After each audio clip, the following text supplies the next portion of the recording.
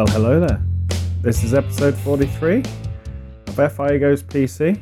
We are actually live in the heart of a very, very intense typhoon right now. We've made sure that our apartment is now fully converted into podcast mode. I can see everyone's sort of a fair distance. It's a little bit unusual this time because we're actually using our clip-on mics as opposed to our Yetis. But that's okay. It's all improvisation, buddy. So I am here. I'm your host as always, Rebel Zen, aka Danny Hale. With me, quite a distance in my future, I would say. my straight arrow. Yes. Removing her, I don't know, basically in prayer mode and removing her beads is our producer. Say hello. Hello. That's Winifred to the people who are listening. And even further, almost on a different side of town, is the very famous, infamous to a few, Unicorn Slayer, aka Pete. Say hello. Hello. This is very unusual setup that we've got here, guys. Let me just explain to our listeners. I'm sitting in the living room of our little apartment, and there are two rooms to the left and right of me, of which Danny and Pete are currently in. So we are in 3 separate rooms recording this podcast. Yes, we have changed our usual format for you guys coming out of Tokyo. This will be our standard practice, but never will we, hopefully never, touch Tatami, because our absence of wood. Basically, this will probably be the only podcast we ever do live from a typhoon, kids. Yeah, I don't think we're going to get the chance again, hopefully. Yes, hopefully. We're going to say hopefully a lot. We've already experienced a few minor earthquakes, haven't we? Mm-hmm. I call them bum wobblers, because basically it's pretty much like a shift in your butt when you're asleep at night, but we've had a few of them. We're now in a typhoon. It's a super typhoon. It's got a Filipino name, you were saying, Pete. Yes, Hagibis. Hagibis. I'm not quite sure what it means, I'm afraid, but... I think it means speed. There we go. So it's only going to be quick. But I've cancelled everything nationally and sports. There's no more Rugby World Cup. That's on the rugby's been cancelled. The F1 has been cancelled for the day. Time trial. And we've been out for a bit of today. We kind of did the apocalyptic setup shop, where you go out and grab whatever food's on the shelf, and there was nothing really there, was there? No, it's all gone. All been ransacked. No deliveries today, kids. So, yes, interesting. You might hear some weird sounds behind me. That's traffic, probably running to different parts of town.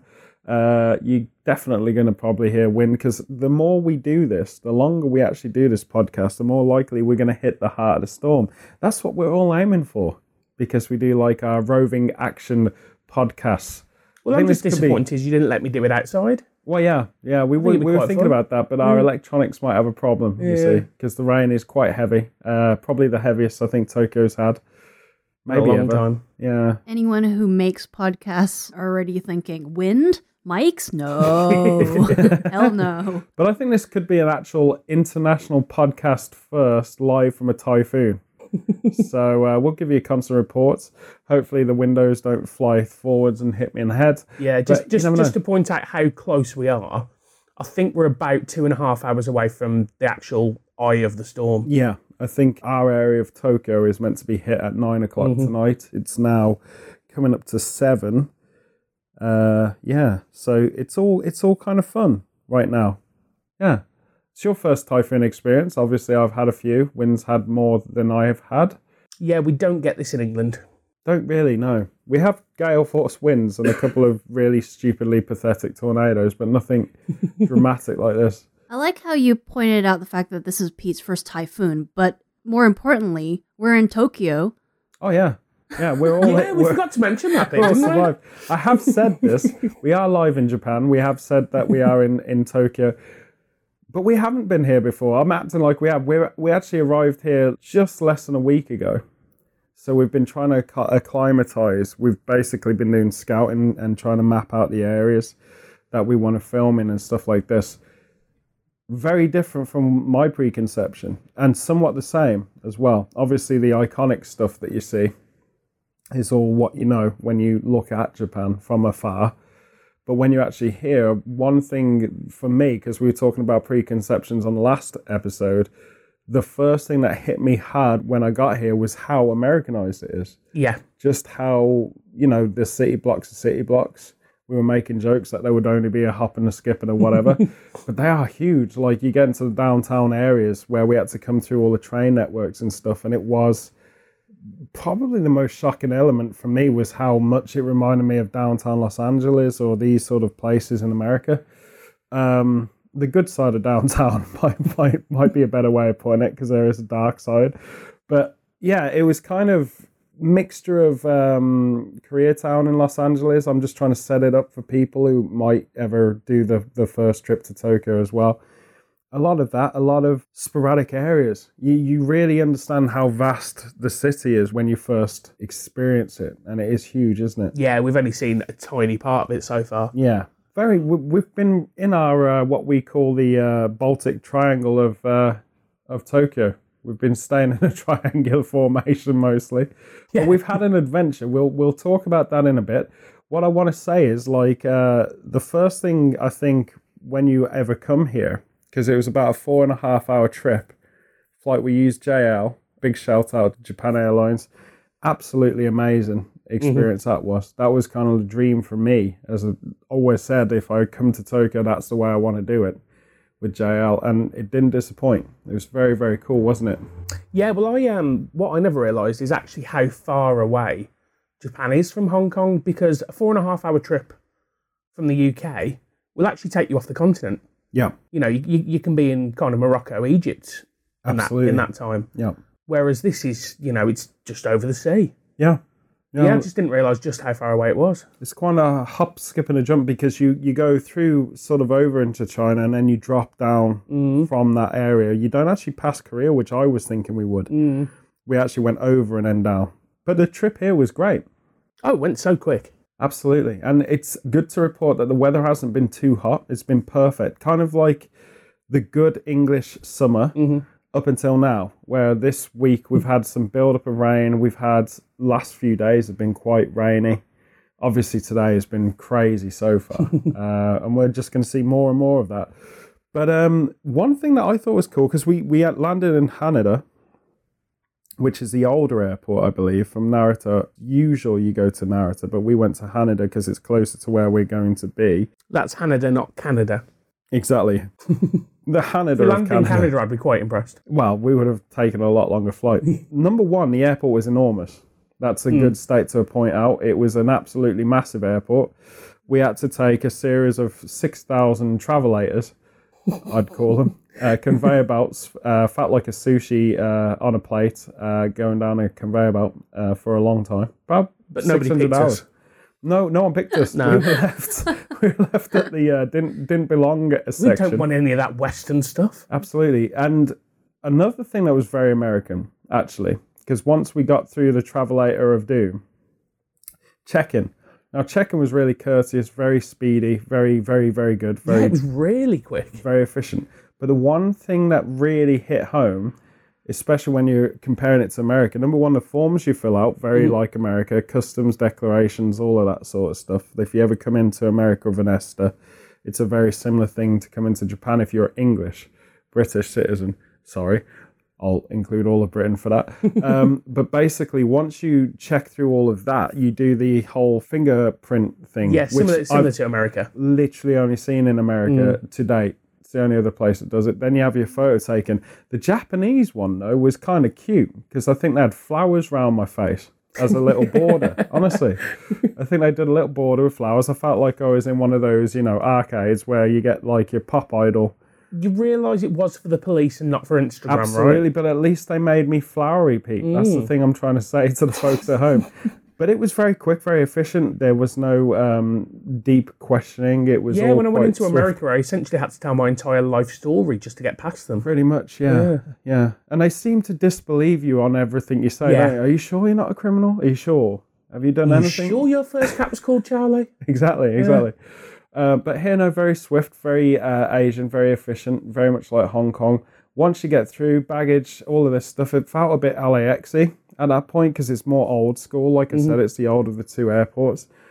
But once you get through the gate, the thing that really shocks you is that monorail lift, because we had to take the monorail option to get into the city. Yeah. To literally start moving around where we need to go. And that trip, roughly about a 40-minute trip, was it? From the airport to the apartment, it should take just under an hour. We took just over an hour because obviously we it's didn't our know where first we time. were. Yeah, navigating. But the monorail was quite swift. Was that about a 15-minute trip just on that? Yeah, 15, maybe 20 max. Yeah. But the other thing that's important to point out is when you arrive at night, and it was raining when we arrived as well. The arrival thing was so dark outside, essentially you don't see a lot of Tokyo. So if you do get to have your first impressions, probably better in the daytime when you can see clearly the landing and all of this, because it's quite dramatic. Series of islands, a lot of reclaimed land, the airport being like Hong Kong on reclaimed land. But yeah, through the monorail, we were looking out and we saw there was a few islands we passed over on that, which was quite incredible. A lot of the sort of office district, a lot of the depots and stuff like this were there. And Domino's Pizza. And Domino's Pizza, classic. That's when you know you're back in civilization, when you see a Domino's, isn't it? Yeah. I thought it was a Starbucks. Yeah, Starbucks Pizza, that's coming soon, kids. But basically, after we got through all of that, we then started on the main link. And the monorail itself, and this is a nice thing to point out, probably the comfiest seats on any train I've ever been on. It was like a bench fully almost carpeted. Yeah. Yeah. It was quite a strange thing. Honestly, it was just a train, but it was a monorail. Yeah. Like it felt like a normal train. Yeah. But it it's was a lot really higher. long. It had a lot of stops as well, which is kind of unusual because monorails tend to be like A to B or maybe like, just a couple stops. It wasn't your Birmingham airport Yeah, it was kind of thing. It's a bit of an upgraded maglev. Yeah. Yeah, but it was quite interesting because you had that central row of seats, really good for storing your suitcases. Anyone who is coming into Tokyo for the first time, it would be the optimum way of getting around, I feel. But then you start noticing the complication of the train systems. And that's the first thing you notice when you start hitting the main terminus where we got to. You start seeing that there's how many separate lines in private lines? Basically, there are 3 companies. 3 companies. Yeah. And you get a kind of a similar thing to if you're in London right now, it's like an Oyster card. It's similar to the Octopus card in Hong Kong, but here it's called a Seibu, is that right? Soika. Soika, There I are say 2 Seibu. kinds of cards because, like I an said, island. there are 2 companies and then private lines. Yeah. So there are 3 kinds of railway lines, of which the JR line offers the Soika card, which is what we have. Yeah. And then the subway line offers the Pasmo card. So there are 2 kinds of cards, but you can use them at all the stations. Right. But You can't top up at all of them. that's the yeah, difference. gets complicated in that regard. I think the monorail was a private thing as well. Yeah, so it gets expensive, but not too bad.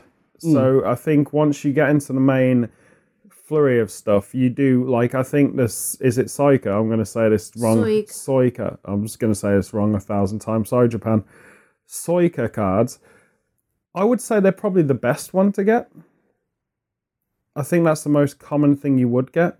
But then you are sort of split into looking for the JR symbol as your default. And so you can, as Wim rightly put out, use it on everything. It's a blanket payment. You can also use it on a few vending machines. It's not quite got the stamp that the Octopus in Hong Kong's got, but then you are dealing with a lot smaller place in Hong Kong, But yeah, that was a bit of a shocker. The other thing that shocked me was how old the transport systems all were. It felt like you were in either Prague or Berlin, or there was areas of Europe that it kind of felt like there was also a nod to the underground quite a lot. And we saw this that was pretty much our first impression, was the train system, because we were stuck there for quite a long time. When we did surface, we had to do that connection. And we surfaced and we went to what I can only describe as almost a secret alleyway, And in that secret alleyway, which again, you and I felt like we were in Germany, didn't we? Yeah, it reminded me a lot of Berlin with with all the stuff kind of like in the arches of the train station. Exactly, all the arches there, not in a kind of dig bus sense, but something in that area. And then there was that one busker on the street playing his guitar, and everyone was there almost for a casual meeting. this is the important thing of traveling. When you see things for the first time, you suddenly see a different soul than you've ever been introduced to. And I think it's important to say that what we've done is we've kind of booked ourselves into the lesser known area. This is predominantly the Selioke of Japan. This is a student campus area. I think most people go to, the city areas, which are the main stations on the JR line. Massively famous. So you'd probably find yourself in a hotel. Shinjuku, Roppongi, probably. Ikebukuro Shibuya as well. Yeah, Shibuya, places like this. We are in the more kind of student area. More residential. Very residential, Bunkyoku. So we're in a place that is... Actually, Bunkyoku is the big the county, is the ward, yeah. We're in, I don't want to say exactly where we are, so we're somewhere in Bunkyoku. It's all right. That's the unicorn slayer allergic to typhoons right there in the distance. Something I've only found out recently. Yeah. Never have you sneezed before in your life. Nope. That was your first ever one. How did it feel? Interesting. Interesting? I want to try it again. Yeah, you should not do it with your eyes open, though. Okay. My eyes pop out. That's what I've heard. Yeah. I've just got the tailwind. I'm going to say this in real time. I just got the tailwind of that typhoon, and my bum shaked. So that's good. A lot like an earthquake, but different sensation. It's like a wind blowing your house over instead. It is getting stronger, isn't it? It is getting stronger, and it's going to get stronger in real time, and that's why we're doing this for everyone at home. We haven't had the evacuation though. This is a bit of a tangent. We haven't yet. But we might. Anyway, so the train network, that kind of made it exhausting in a way. Because, again, it was raining quite a lot like now without the winds when we arrived. And we had a lot of luggage. Not too much, but enough. And we had to drag that through a good quarter of our area. By the time we got back, we actually found our apartment. And that's pretty much when you realise the general size difference of people in Tokyo. We were always saying how small Hong Kong felt. Now it feels quite relaxed, doesn't it? This place is immensely small. Yeah. Just so you guys at home have some kind of guide. Our kitchen, if you can call it that, is basically 2 hobs. Basically a camping fire with a grill in it. It's like a combo. Pretty much standard in Japan, that's quite the standard old school thing, because not a lot of people do more cooking than that, really, unless you've got a super deluxe apartment and you've probably got an oven and stuff like this. Here and in Hong Kong too, hobs are pretty much default, right? Got a microwave, nice and everything like this, but the extractor fan of our cooker literally comes up to pretty much my top torso. It's really low. And we had a good laugh at that. Yeah, it's just very, very petite. And the first thing you notice is how small things actually are here. You know how small it is when it's small for me. Yeah. Yeah. And usually I'm normal size for Asia. And we've got, it's just, you come in and you see that and then you're thinking, where do we put our bags? Within 24 hours, though, I think we're all used to it. Yeah. That's the thing that's impressive. You all suddenly get acclimatized very quickly. I don't think Japan is the city Japan is the city. Tokyo I don't think Japan is the city either. I don't think Japan is never a true word said. I don't think Tokyo is a city that you want to be in your house too much anyway, because there's so much to do here and so much to see. Usually I think people only spend probably a week, maybe 10 days here traveling. Lucky people, probably 3 to 6 weeks maybe, especially with a rugby on. But Tokyo is the kind of thing that you will never really, unless you spent 10 solid years, get to know A to B to C of it. It's literally that big. So I think everyone here carves a very digestible story. We've got an unusual situation where we're trying to do as much as we can, as fast as we can. So adjusting to the size and then realizing, hey, we've now got to balance what we got to do. My first port of call, as it would be for anyone who's slightly nerdy, is to take us all to Akihabara, which we have called Akibahara many a time. It's basically usually used in video games, and I think they switched the B and the H around just to keep it almost fictional. But it's Akihabara, very hard to say, so we're going to start referencing it, like the locals do, as Akiba, just to keep it cool. Now, we went there the day after we'd settled in. We'd not unpacked, but we'd kind of thrown clothes in a corner or whatever. And 24 hours later, we were back out on the train systems, navigating our way. Actually, we walked down. We walked to Akiba because it's not too far away. No, it took us about an hour or so, didn't it? About an hour's walk, probably about 3-4 miles, would Yeah. you say? And Via the Tokyo Dome. yeah, and that was your first daylight introduction to Tokyo. And the thing, again, that was quite incredibly alarming, that day, you're walking down, you go down the street, take a left or whatever. As you're walking down, it is, again, it's that kind of K-Town, Los Angeles flavour. It's very much big buildings, huge, massive stuff. As you're walking down, though, you start seeing the things that are very Japanese, the little lanes of suburban Japan and all this stuff. Loved that. Very cool. As we're walking down, we actually passed a landmark on our way to Akiba, just so I don't butcher it, which was none other than only a small little venue, the Tokyo Dome. Yeah, only 70,000 seats at the concerts. Yeah, only It's a not that big. 70,000. Yeah, Only no. 45,000 if they got the baseball on. I mean, what's that? I know, yeah. I mean, it's quite petite, really, when you Yeah. think about It's it. just a whole block. Yeah, well, it's probably about 60 blocks here. I was going to say, it hasn't just got the dome. It's an American block. Yeah. All your or eateries, all your bars, restaurants, a massive hotel, Roller coaster. roller coaster. Well, that's what I was going to say. As you walk up, the first thing you notice about the Tokyo Dome is the What? fact there's a theme park right next to it, pretty much. on top of it. Yeah. So you got your roller coaster, your little weird carousel thing. You've got your Ferris wheel, which was massive. Yeah. Has to be pointed out. Probably one of the biggest ones ever. And also, there's that thing that you parachute from, like free jumping. We're not 100% sure on this, are we? Because it was part of the indoor stuff. Yeah. We only saw it from the outside. But yeah, I think they've got a free fall tube. Yeah.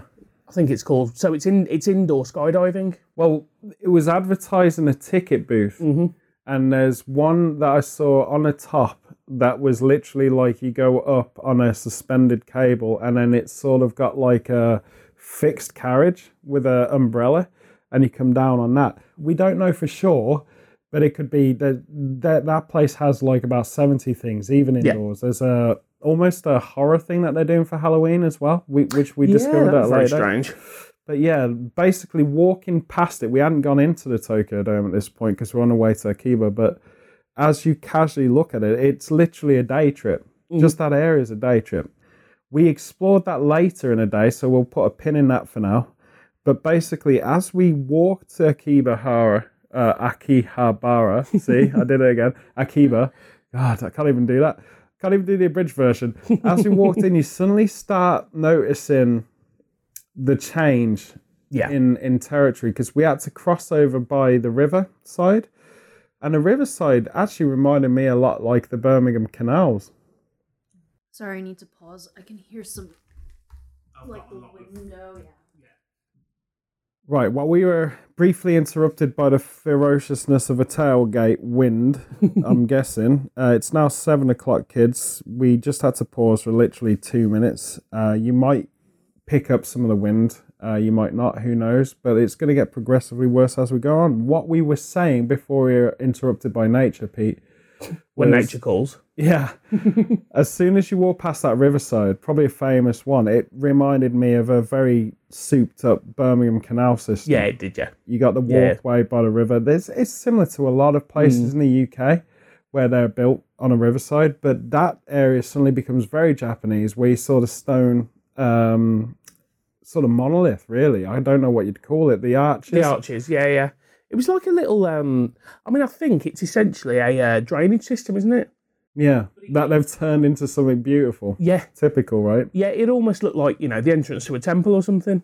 And there was that really interesting building right opposite that. If you turn around and look opposite. The very thin building. Yeah, there's a really narrow, strange multiplex of apartments, and next to it was a pink place with a pixie on it. And you're thinking to yourself, that's interesting. So we asked our resident Asian-speaking alien, our producer, what that was all about, and you said? It seemed like an acupressure place, like shiatsu or... Yeah. But we Therapy. I think we discovered Massage. lately it could be connected to the university in some capacity. I think. Who knows? We don't speak Pixie. It's difficult because I can read the kanji, but the kanji application could be different here. Yeah. So I can get the gist of it, but whether or not it's accurate, I need to look it up. And I have been learning Pixie Yeah. to help with my unicorn slaying Yeah.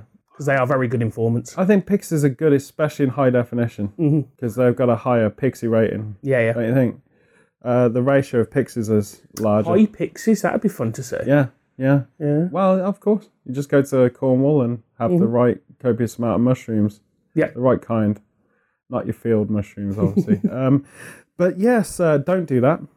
Anyone listening, don't go Don't get to... your Pixies high. Yeah, don't get your Pixies high and don't go having odd mushrooms in Cornwall.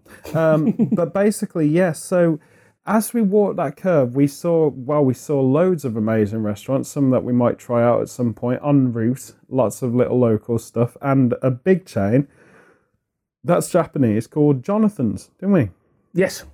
Don't know why it's called Jonathan's, but it is. Probably a story there. Not a very Japanese name, Jonathan, that I know. Not as far as I'm aware. Yeah. But it's a family restaurant. It's important to note. So take your family there if you're ever in Tokyo. It looked all right. We've subsequently been to one. Mm-hmm. We'll tell you about that adventure in a wee bit. But whilst you're walking to Akiba, and most people would take the train, but whilst we're walking to Akiba, and if you're in the middle of centre of a ever-growing powerful typhoon, you need the right attire. That's what I think. You need to wear the right stuff. You need to be seen clearly. High visibility is quite Typhoon good. T-shirts. Typhoon T-shirts. There you go. Basically, they sell like a storm.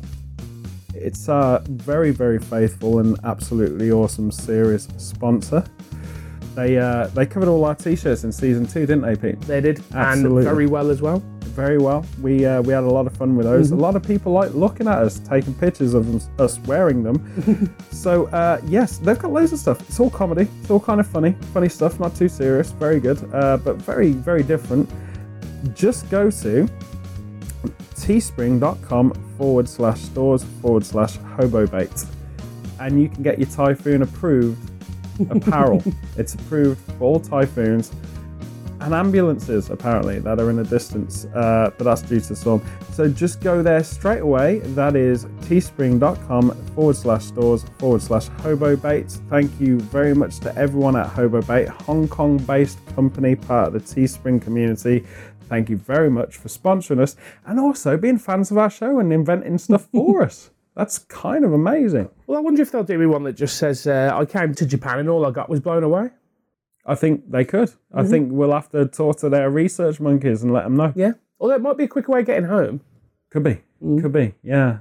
Especially if you're on one of them carousel things that are parachuted down the street at the Tokyo Dome.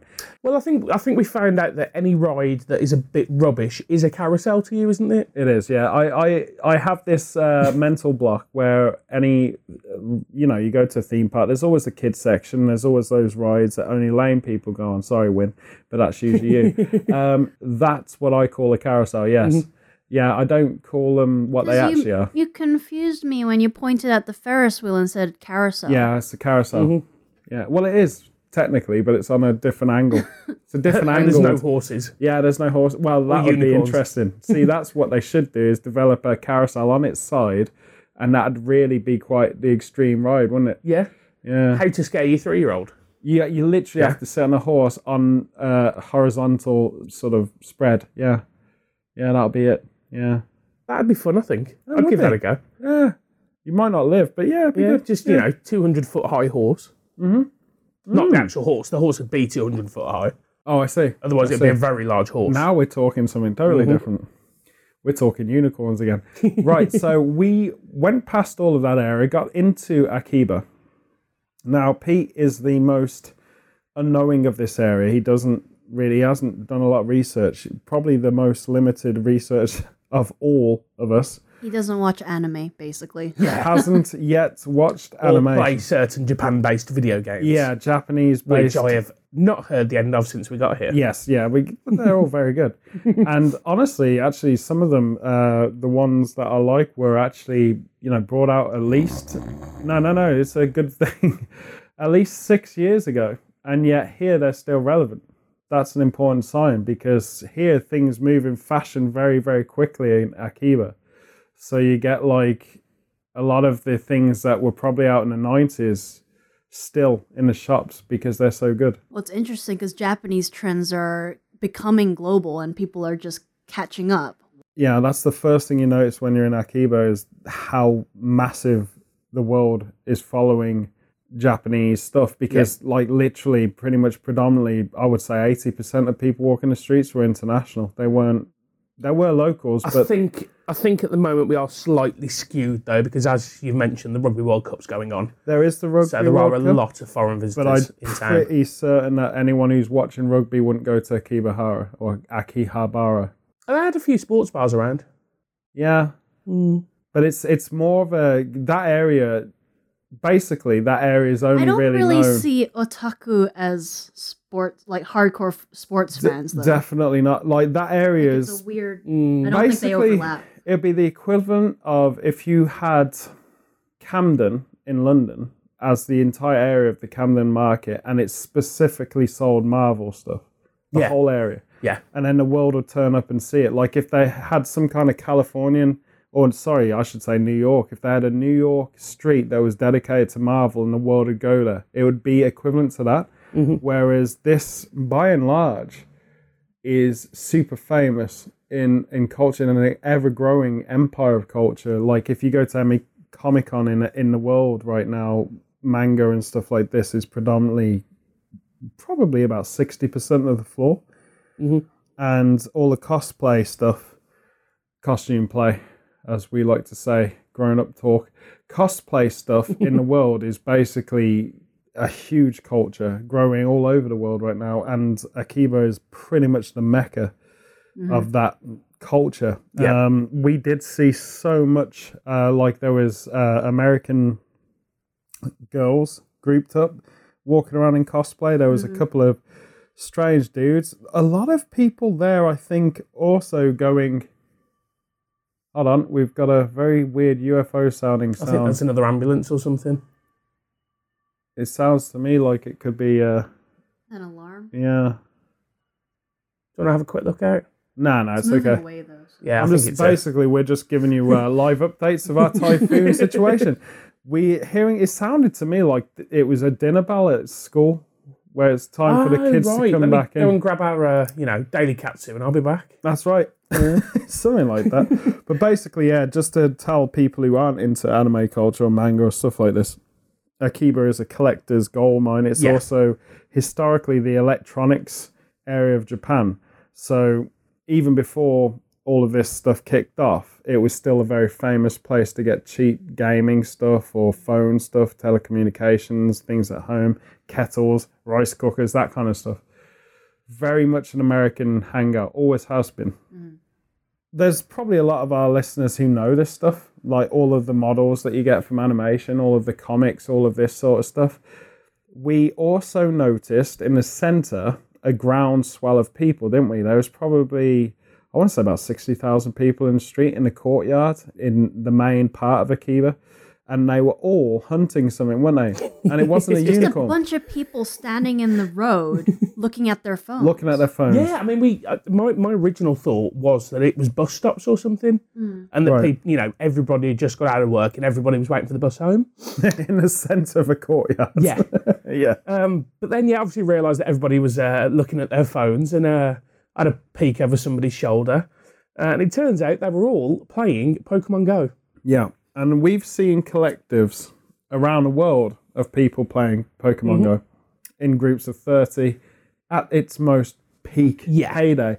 This was 60,000 easily. This was a bit ridiculous. It was a sea It of was people. probably at least 100 people. Well, yeah. I think it's more like 60,000 personally. I've got photographic evidence, and they're all very short. So it looks like 100, but I think it's more like thousands. But what we actually had was we had directly in front of us at the Pokemon Go hunt, was one guy with about 12 phones whacking them all in sequence, just collecting them for his friends, basically. For those who know anything about it was a Mewtwo raid. It was. And you won one, didn't I you? did. I joined in and captured it myself. Yeah. My first impressions of Akiba was that it was pretty much two intersecting streets. Because again, when you see photographs, that's all you see. Mm-hmm. It's a huge area. Again, a very massive area, loads of different things. This is where you get the weird sort of stuff. If you don't know Japanese culture, and if you don't know animation culture or otaku culture, which is what the world calls it, collector's culture, I would say, it's literally like your AD&D. If you're from our neck of the woods, it's your Advanced Dungeons and Dragons type comic book fan area. It's pretty much like a never-ending Comic-Con, is what I would say. And the thing that's quite incredible about this area is, again, you see maid cafes. Now, a lot of people have looked at that with dubious whatever and imprinted it. It's an innocent area. It's all make-believe and fantasy and role-play and all this stuff. A lot of the kids, and they are kids working these cafes, are in the streets promoting. I always see that as quite a sad thing. But they see it, I think, as an individual, like, almost like being an idol, you know. To them, they're getting a lot of attention, so it's good for them, whatever. But it's a safe area. That's the thing. It's not a creepy, weird area. It's quite safe. When you get to that courtyard bit, that was one of the famous strips in Akihabara. There you go, Akiba, where you actually, across the way there was a huge, one of literally billions, it felt like, huge department store where each floor has, you got your comic books, and you got your DVDs, and you got your soundtracks, and you got your whatever. Then there's a practice space for idols to practice in. You know, this is pretty much a blueprint of what you see in Akiba. So we went in there. We had an kind of a mini explore, didn't we? Run around, see if there was anything in English. Yep. Saw a lot of cool stuff in there, a lot of collectibles again, a lot of interesting sort of innovative ways to sell merchandise, which is what it is, from TV shows and all of this animation. We also saw a game shop, and the feeling I got from the game shop, which is important because we talk about this a lot in the podcast, but it sort of felt a bit more like a museum than a game shop.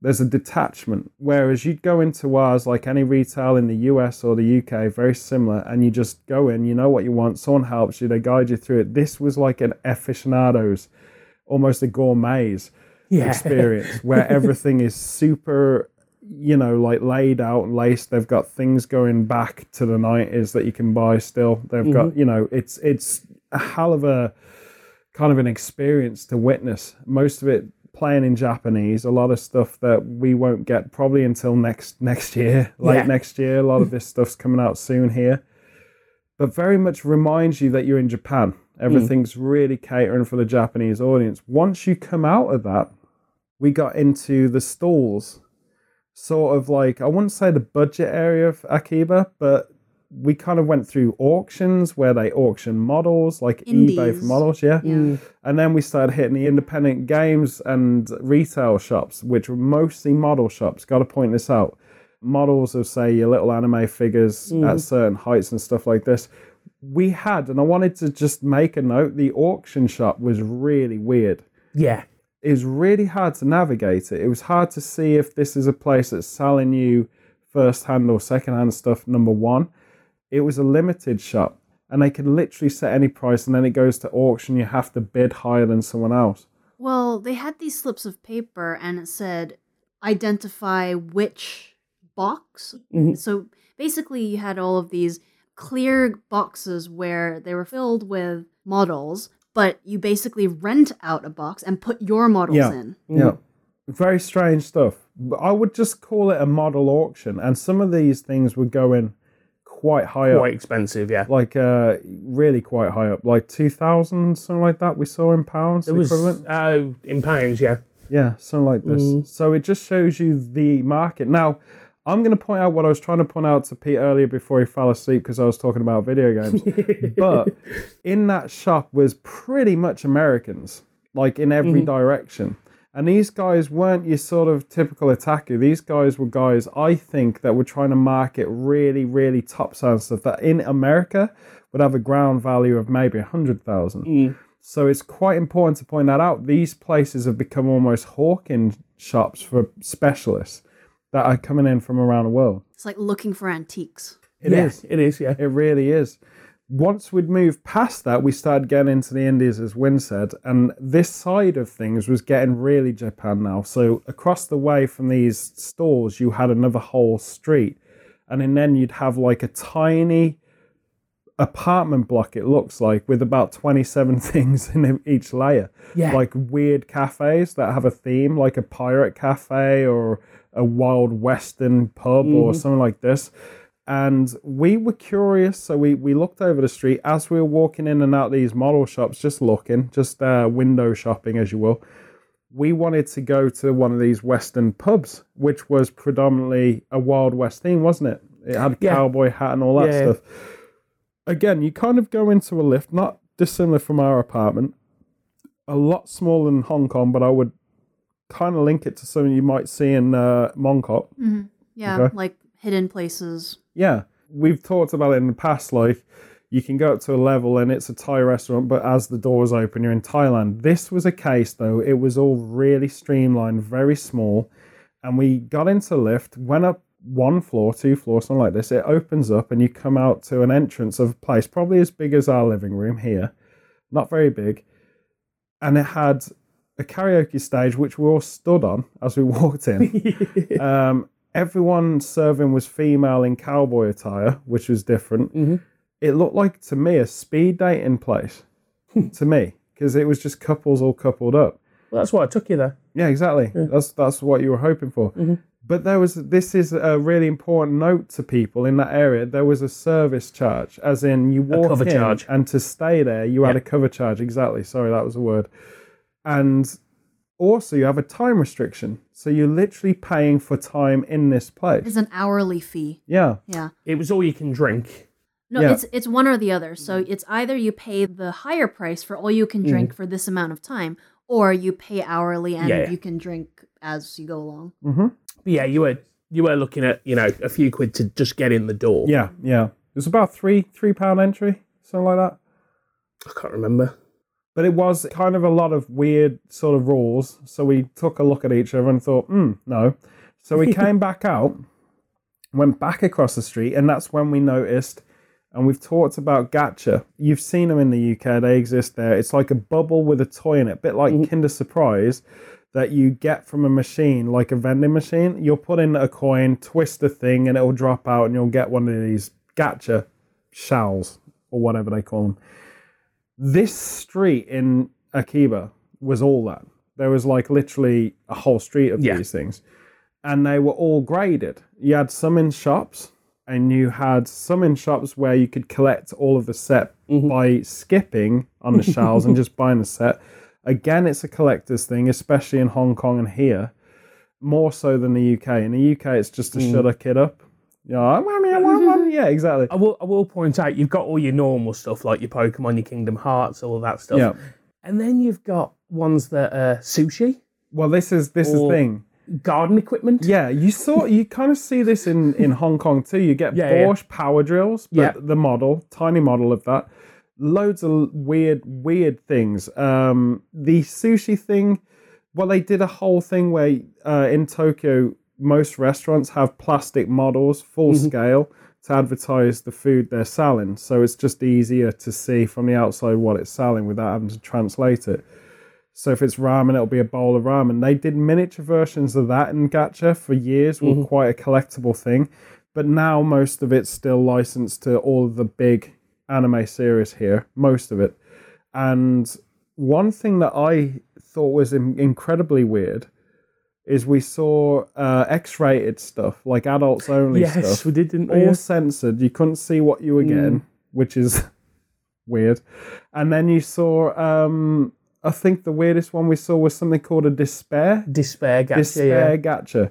Now, I thought originally that the Despair gacha was it sold out, so we're despairing that there's nothing in this machine. You thought you just put the money in and got absolutely nothing. Yeah. There was different grades of despair, wasn't there? Yeah, there was mega despair, there was somewhat despaired, and there was absolutely suicidal at the end despair. And we had to give it a go, didn't we? We did. Yeah.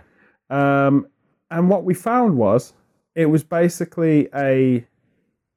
Well, you explain it because you got it. It was essentially the standard gacha, but it was the kind of misshapes. It was the stuff misshapes that they couldn't put because it gone wrong somehow. Yeah, probably in the production line. Yeah, so but the paint was chipping off and all sorts. Weird things, though. Eh? Yeah. You got a bowling skittle, was it? It was Hello Kitty. It was it looked like a bowling skittle It was to me. Hello Kitty on a skittle. Yeah. Oh, I gotcha. I gotcha. But some of the paint was weird on the ears and Right, stuff. right. So basically, it's a misshaped gacha. Yeah. Now, I'm not sure if the grades are all that. Maybe it's more depressing, like one's just a big cube of plastic. I don't know.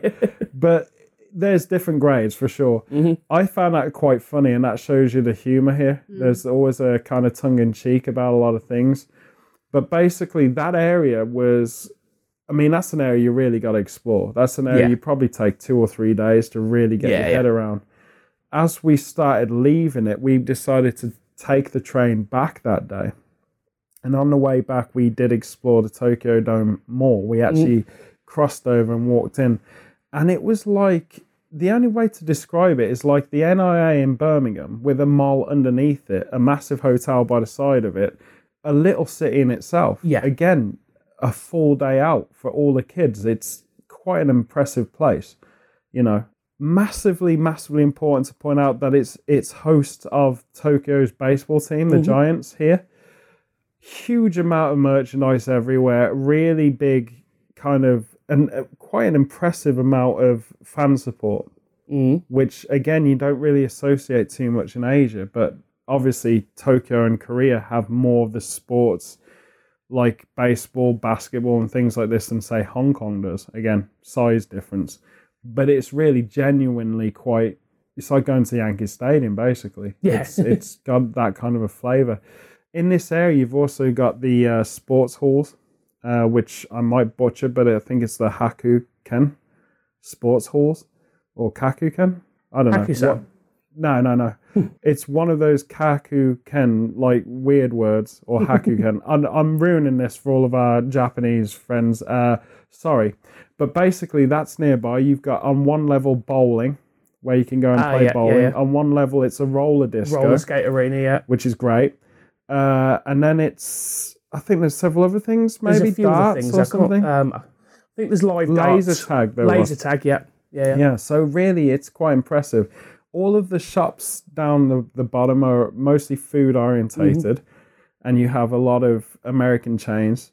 Taco Bell we saw TGI Fridays. TGI's, Denny's. Well, we'll get to Denny's in a minute because it's important to get to Denny's because we went to the one in Akiba. Denny's here is not Denny's in America. So if you're... A lot of people say this, especially TripAdvisor, Yelp, and all this sort of stuff. They will say this. But I think it's important to note that Denny's is by name, but nothing on the menu you will recognise. Not even a club sandwich. All of it's got an Asian twist. Mostly Japanese home food, family-style food. Very affordable, though, and very good quality. Yeah. But there are a few things, even at Denny's, that are quite weird. So when you go there...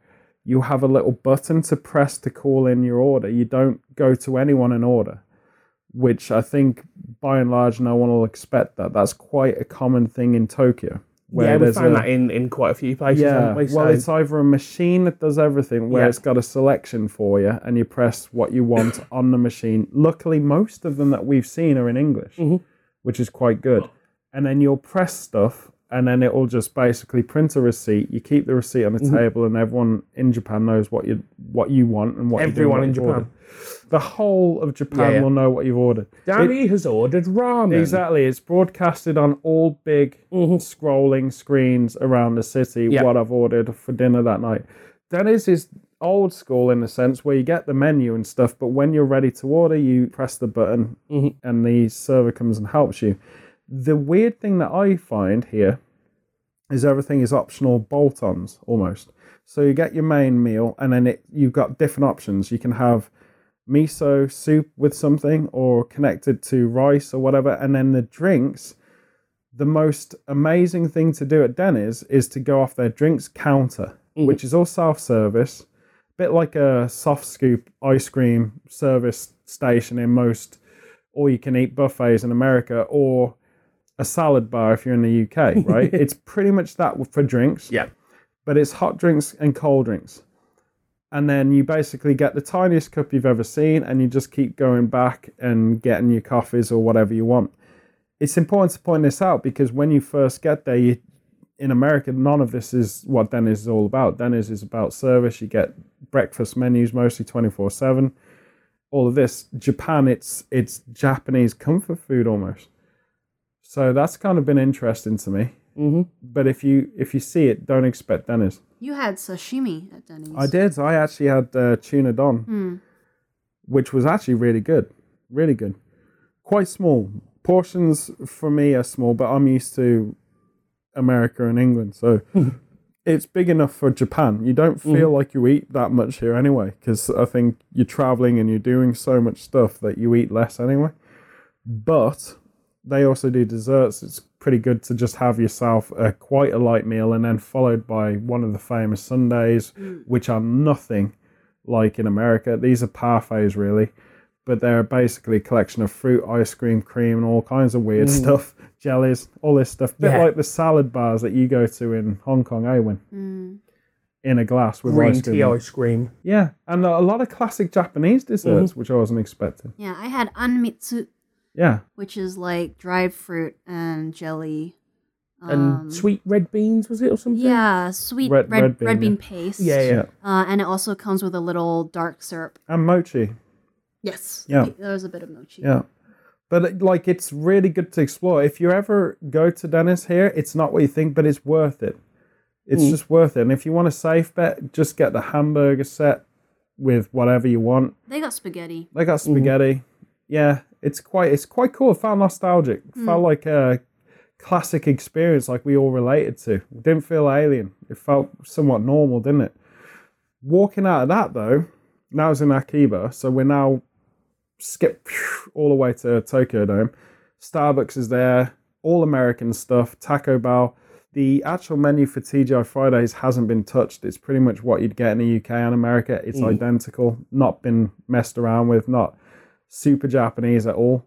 Very Western. Not very packed, actually.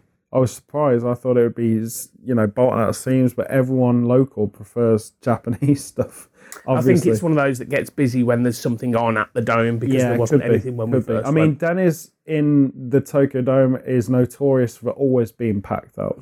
Probably because it's the cheapest thing on that block, A lot of the imported stuff, like all of Asia, again, is more the prices we'd pay in the UK. What I will say about Tokyo, and one I found actually quite amazing here, is things are cheap for food. Comparatively. You wouldn't think it. You'd think everything's quite crazy. Yeah, for a capital city, it's not that bad at all. It's not bad at all. I mean, it's not quite Hong Kong prices, Yeah. which was very cheap. Yeah. Except the drinks. The drinks here are really cheap. Yeah. And we're talking alcohol mostly, but I think coffees and teas and stuff are fairly affordable here. But you don't get them as a default option here. Like in Hong Kong, you might get a cup of Lipton tea or something with your meal. Oh, included with it, yeah. Yeah, Here's always ice water, always. Yeah. But you can get your extras, whatever. So, yeah, as you can see, we've already had a massive adventure. This is only sort of part one of our trip, day one, really.